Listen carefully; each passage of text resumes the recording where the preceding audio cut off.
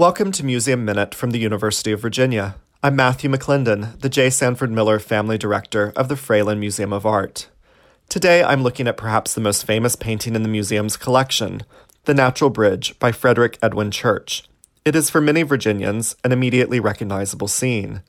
Church painted this picture in 1852 based on sketches he made on a trip to Natural Bridge the previous summer with friends Cyrus and Mary Field. We see the large, naturally formed rock bridge on a bright summer's day. The sky is a soft blue with a few wispy and billowing clouds. The arc of the rock formation acts as a framing device within the painting, creating a detail of the lush, forested terrain in the distance.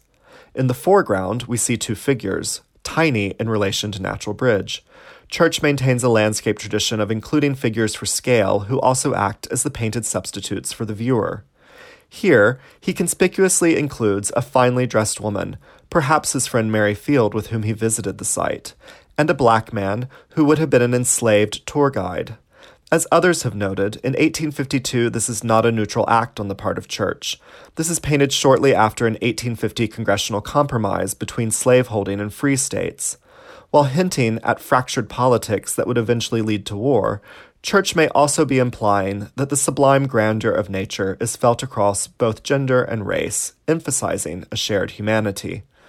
The Natural Bridge, of course, holds important significance for UVA, as Thomas Jefferson purchased the land in 1774, and it was noted in his remarks on the sublime in Notes on the State of Virginia.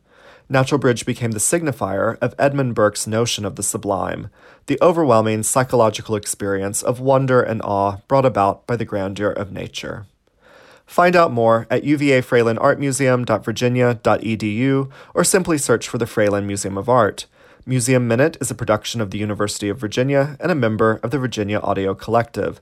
Listen and subscribe at virginiaaudio.org.